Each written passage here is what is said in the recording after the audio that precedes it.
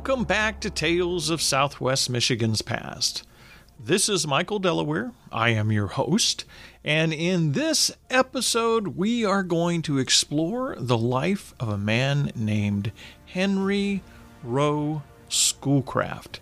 If you have traveled around Michigan, in Southwest Michigan, for example, you might be familiar with the village of Schoolcraft in Kalamazoo County. There's also a Schoolcraft Township in Kalamazoo County. If you go up to Houghton County, there's also another township there called Schoolcraft Township. And way up in the Upper Peninsula, there's a county named Schoolcraft County. And there are other locations which I'll talk about later in this episode that bear the name of Schoolcraft. So who was he, and what did he mean to Michigan? And that's what we're going to explore in this episode. So come along and join me.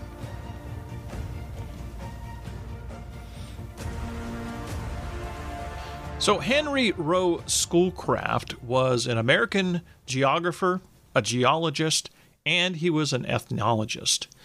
And he was noted for his early studies of Native American cultures, as well as for his 1832 expedition to the source of the Mississippi River. But there's a lot more that he was noted for here in Michigan as well. He was born in 1793 in Guilderland, Albany County, New York, and he was the son of Lawrence Schoolcraft and Margaret Ann Barbara Nero Schoolcraft. And he entered the Union College at age 15 and later attended Middlebury College. And he was especially interested in geology and mineralogy. Now, his father was a glassmaker, and Schoolcraft initially studied and worked in the same industry with his father. At age 24, he even wrote the first paper on the topic, and it was called Vitrology, and that was in 1817.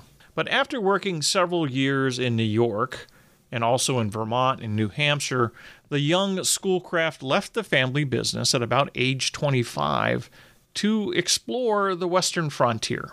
So from November 18th to February 1819, Schoolcraft and his companion, a man named Levi Pettibone, made an expedition from Potosi, Missouri, to what is now Springfield. And they traveled further down the White River into Arkansas, making a survey of the geography, the geology, and also the mineralogy of the area. Now, Schoolcraft published this study in a paper entitled A View of the Lead Mines of Missouri in 1819. In this book, he correctly identified the potential for lead deposits in the region, and Missouri eventually became the number one lead-producing state. French colonists had earlier developed a lead mine just outside St. Louis in the 18th century. So his published journal had a pretty profound impact on people wanting to get into that mining business, and it was a big benefit to the state of Missouri. He also published another paper called A Journal of a Tour into the Interior of Missouri and Arkansas in 1821, and this was the first written account of a European-American exploration of the Ozark Mountains. Now, this expedition and its resulting publications brought Schoolcraft to the attention of John C. Calhoun, the Secretary of War under James Monroe, and he considered him a man of industry, ambition, and insatiable curiosity. And Calhoun recommended Schoolcraft to the Michigan Territorial Governor, who was Lewis Cass, for a position on an expedition led by Lewis Cass to explore the wilderness region of Lake Superior and the lands west to the upper Mississippi River, beginning in the spring of 1820, and Schoolcraft decided to go along with that. So Schoolcraft served as a geologist on the Lewis Cass expedition. And beginning in Detroit, they traveled nearly 2,000 miles, which would be about 3,200 kilometers, along the Lake Huron and Lake Superior shores, and west to the Mississippi River, down the river to present-day Iowa, and then returning to Detroit after tracing the shores of Lake Michigan. And they came across southwest Michigan and up across the middle part of Michigan over on into Detroit on their return journey. And they came by different ways. Some of them returned by lake, all the way back, and then Lewis Cass came across land on horseback and a mule train, I believe. Now, this expedition intended to establish the source of the Mississippi River. It was also intended to settle the question of the yet undetermined boundary between the United States and British Canada. The expedition traveled as far upstream as the Upper Red Cedar Lake in present-day Minnesota. And since the low water precluded navigating farther upstream at that point, during that time of year, the expedition designated the lake as the river's headwaters and renamed it in honor of Lewis Cass. They called it Cass Lake. Now, Schoolcraft noted, however, that the locals informed the expedition that it was possible to navigate by canoe farther upstream earlier in the year when water levels were higher. So Schoolcraft's account of the expedition, which was published as a narrative journal of travels through the northwestern regions to the source of the Mississippi River, 1821. So in this write-up, he explains that the headwaters of that river were much farther north than Cass Lake, which is now on the map as Cass Lake. And that was later discovered. And we'll get into that more in a minute here, but because he went back there in a later expedition. Part of the task of the Cass expedition was to also establish forts along the Upper Peninsula area and along the northern Michigan shorelines, as well as the Sault Ste. Marie area. And they did accomplish that, and they needed Schoolcraft to also help them with speaking with the Native Americans. And so he was part of that task force. There were several other Native American tribesmen that were as part of this expedition as well. And I go into that more in detail in another episode that I did on the Lewis Cass expedition. And you can look for that on my podcast in season 1. And I may revisit that story again in a later podcast. It's a fascinating period of time in Michigan history. So Schoolcraft was an integral part of this entire expedition under Lewis Cass. And he not only helped with establishing some of the languages and identifying the different tribes in their journey, but he was also very instrumental in the geology and geography and the mapping of that whole region as they explored, and they were able to identify a lot of the natural resources that we were finding in Michigan. And it covered mostly the upper part of the lower peninsula. They may have gone into parts of the upper peninsula in the journey. Most of it was traveling around the lakes and going all the way back down to Chicago and up into Minnesota and traveling up in that area. So they explored quite a bit of territory in that expedition. And then, of course, they returned via Illinois up into Michigan, back across over into Detroit. And some of them returned journey via the Lake Michigan and went around the waterway. So in 1821, he was a member of another expedition, Schoolcraft was, and which this expedition would take him traveling through Illinois, Indiana, and Ohio. And then in 1832, as I mentioned, he led a second expedition to the headwaters of the Mississippi River. And he arrived a month earlier than they had in the 1820 expedition. And he was able to take advantage of the higher water to navigate to Lake Itasca, which is up above Cass Lake, which was determined to be, I think, the actual headwaters. So Henry Rowe Schoolcraft made quite a bit of impact with all of these expeditions into the Northwest Territory area and the Midwest, all the way down to Arkansas, and all the work that he did with his geology research and geography research in these regions. And so his name shows up in a lot of places around Michigan, and as well as Missouri and even in Minnesota and Wisconsin. And I'll cover that here at the end of this episode. But he met his first wife, Jane Johnston, soon after being assigned in 1822 to Sault Ste. Marie, Michigan, as the first U.S. Indian agent in the region. And 2 years before, the government had built Fort Brady. Now, this was 2 years after the Cass expedition. And he wanted to establish an official presence to forestall any renewed British threat following the War of 1812. So the government tried to ensure against British agitation of the Ojibwe tribe. And so Jane was the oldest daughter of John Johnston, a prominent Scottish fur trader, and his wife, Susan Johnston, who was a Native American Ojibwe. And she has a long name here, and I'm not even going to try to pronounce it. But she was known by her Native American name. It meant woman of the sound the stars make rushing through the sky. And that was what her Native American name translated into. And her knowledge of the Ojibwe language and culture, she shared this with Schoolcraft. And they formed in part the source materials for an epic poem written by Longfellow called The Song of Hiawatha.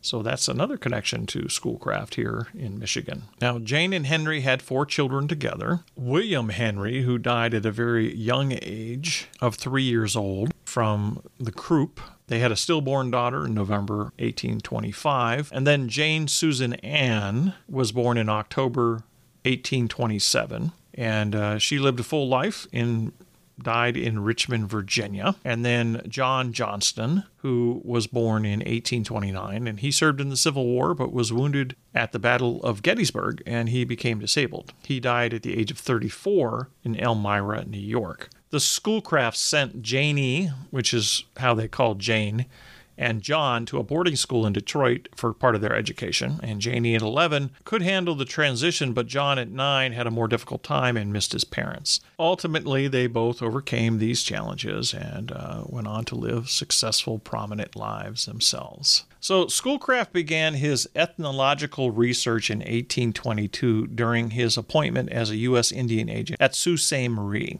And he had responsibility for tribes in what is now known as the northern Michigan region, all the way over to Wisconsin and Minnesota. And his wife, Jane, helped him a lot with this. And Schoolcraft was able to learn the Ojibwe language, as well as the lore of the tribe and its culture. Now, Schoolcraft created the Musen-Igun, or Literary Voyager. It was a family magazine which he and Jane produced in the winter of 1826 to 1827, and they circulated it among friends. The word Musen-Igun was an Ojibwe word for book, and it contained mostly his own writings, although he did include a few pieces from his wife and a few other locals. Although they produced only single issues, each one was distributed widely to residents in the Sault Ste. Marie area, and then to Schoolcraft's friends down in Detroit, as well as in New York and some other eastern cities.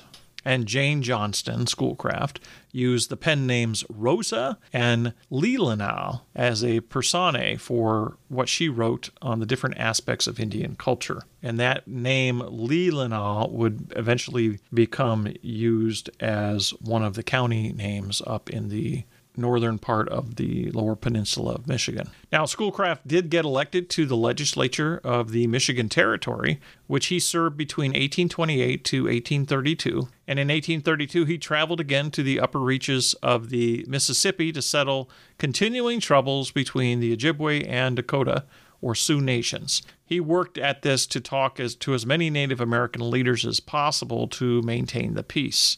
He was also provided with a surgeon and given instructions to begin vaccinating Native Americans against smallpox. And he determined that smallpox had been among the Ojibwe before, when the Ojibwe had had contact with Europeans from the East Coast as early as 1870. In later years, in 1834, he wrote a book called Narrative of an Expedition Through the Upper Mississippi River to Itasca Lake. After his territory for Indian affairs was greatly increased in 1833, Schoolcraft and his wife Jane moved to Mackinac Island, and the new headquarters of his administration was put there. In 1836, he was instrumental in settling disputes between the Ojibwe, and then he worked with them to accomplish the Treaty of Washington in 1836, by which they ceded to the United States a vast territory of more than 13 million acres. In 1838, pursuant to the terms of this treaty, Schoolcraft oversaw the construction of the Indian Dormitory on Mackinac Island, and this building is listed on the National Register of Historic Places today, and it provided temporary housing for the Ojibwe who came to Mackinac Island to receive annuities during their transition to what was envisioned by the U.S. government as a more settled way of life. And then in 1839, Schoolcraft was appointed Superintendent of Indian Affairs in the northern Northern Department, and he began a series of Native American studies, later published as the Algic Researches, 2 volumes in 1839. And this included the collection of Native American stories and legends, many of which his wife Jane Johnston Schoolcraft told him or translated for him from her culture. While in Michigan, Schoolcraft became a member of the Board of Regents of the University of Michigan in its early years, and in this position, he helped to establish the state's university financial organization. So he had his hand in a lot of activities in Michigan, mostly in northern Michigan. And he also contributed to the first United States Journal on Public Education, which was the Journal of Education. And he also published The Souvenir of the Lakes, the first literary magazine in Michigan. Now, his wife, Jane, suffered from frequent illnesses, and she died in 1842 while visiting a sister in Canada, and was buried in St. John's Anglican Church in Alcaster, Ontario. On January 12, 1847, after moving to Washington, D.C., Schoolcraft married again at age 53 to Mary Howard. And this was a very strange marriage for him to get involved with. She was a Southerner and a slaveholder. She was a member of the elite planter family of the Beaumont district in South Carolina. And she had a very strong support of slavery and opposition to mixed-race unions, creating a lot of strains in her relationship with the Schoolcraft children. And so they became alienated both from her and their father after this marriage. And after 1848, Schoolcraft had suffered from a rheumatic condition, and his hands became paralyzed. So during this time, Mary devoted much of her attention to caring for him and helping him complete his massive study of Native Americans, which had been commissioned by the Congress in 1846. In 1860, Mary published a very pro-slavery book in opposition to Harriet Beecher Stowe's Uncle Tom's Cabin, which had been a bestseller. And I don't think Mary's book became very popular as she intended it to be. So in 1846, when Congress had commissioned Henry Rowe Schoolcraft to write his book about Native Americans, at one point he traveled to England to request the services of George Catlin to illustrate his proposed work, as the latter had widely been regarded as the premier illustrator of Indian life. Schoolcraft was deeply disappointed when Catlin refused. Schoolcraft later engaged the artist Seth Eastman, a career Army officer, as illustrator. As an Army brigadier general, Eastman had been renowned for his paintings of Native American peoples. He had 2 extended assignments at Fort Snelling in present-day Minnesota, and the second as a commander of the fort, and had closely studied, drawn, and painted the people of the Indian cultures of the Great Plains. So his works were published in 6 volumes between 1851 to 1857 by a publisher out of Philadelphia. And critics at the time praised its scholarship and valued content by Schoolcraft and the meticulous and knowledgeable illustrations by Eastman. But the books were also criticized for lack of an index and poor organization, and made the information almost inaccessible. And about 100 years later, in 1954, the Bureau of American Ethnology of the Smithsonian Institution prepared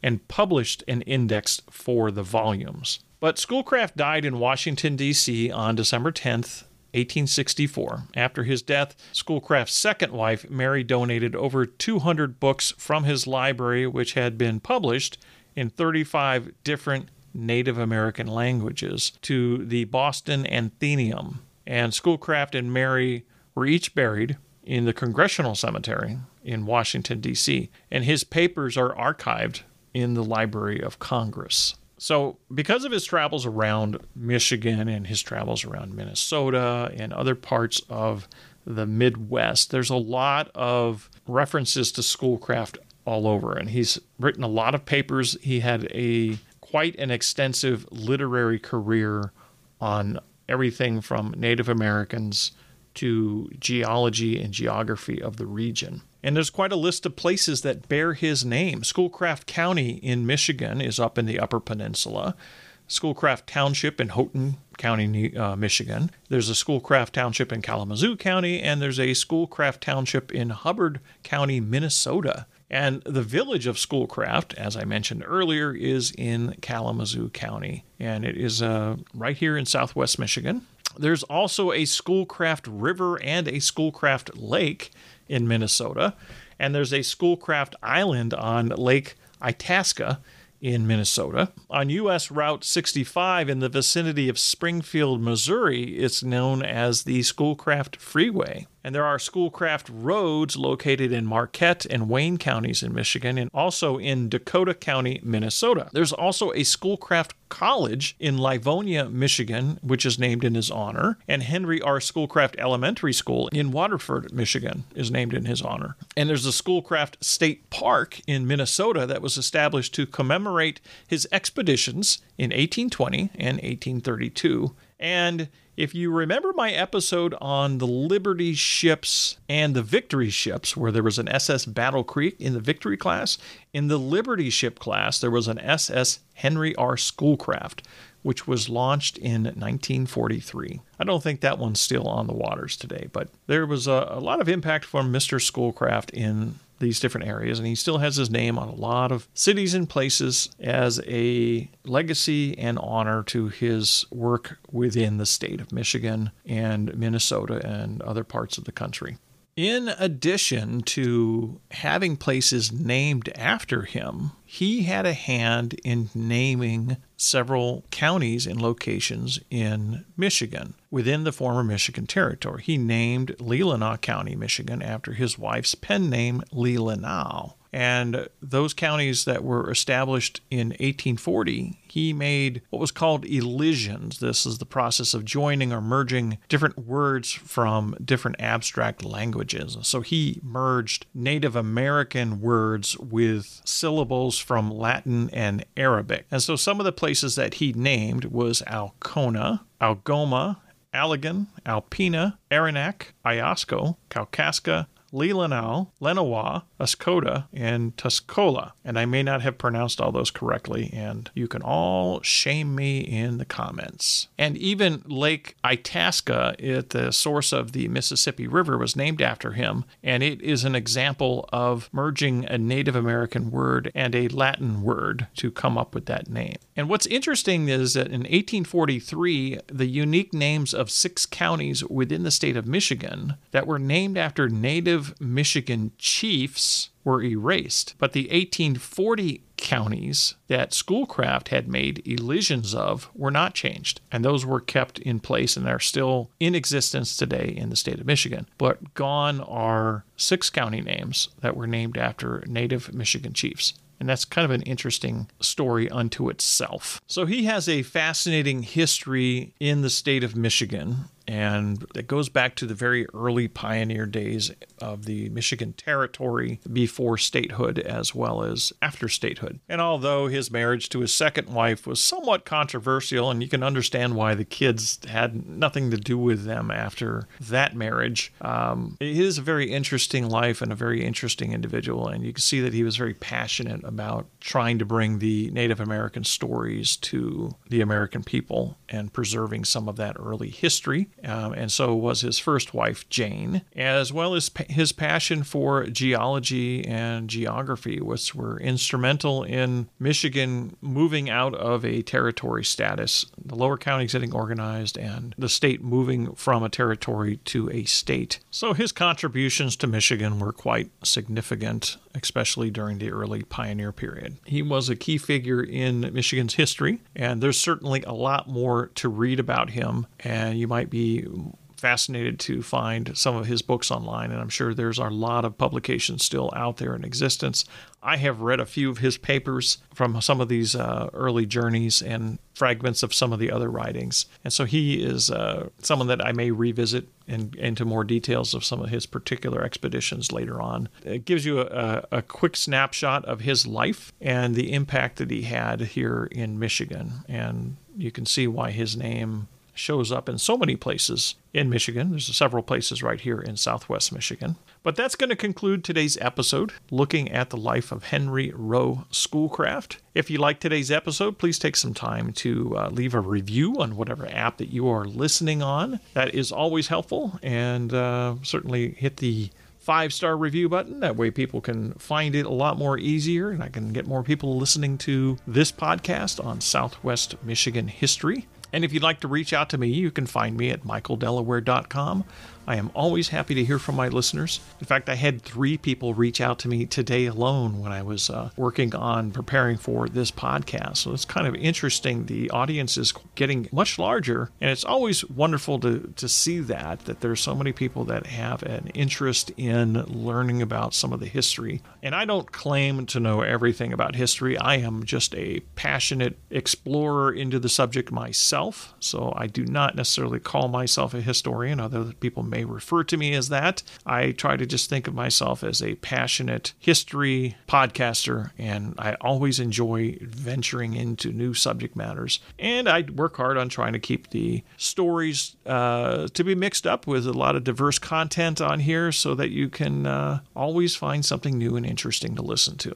And that's kind of how I tackle this. And this week, I have jumped into some of the earlier pioneer exploration, talking about some of the individuals. And this is the second one in this week's episode about some of that early expedition period in the early days before Michigan was a state. But I hope you enjoyed today's episode.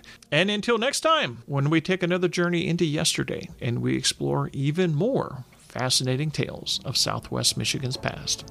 Thank you for listening.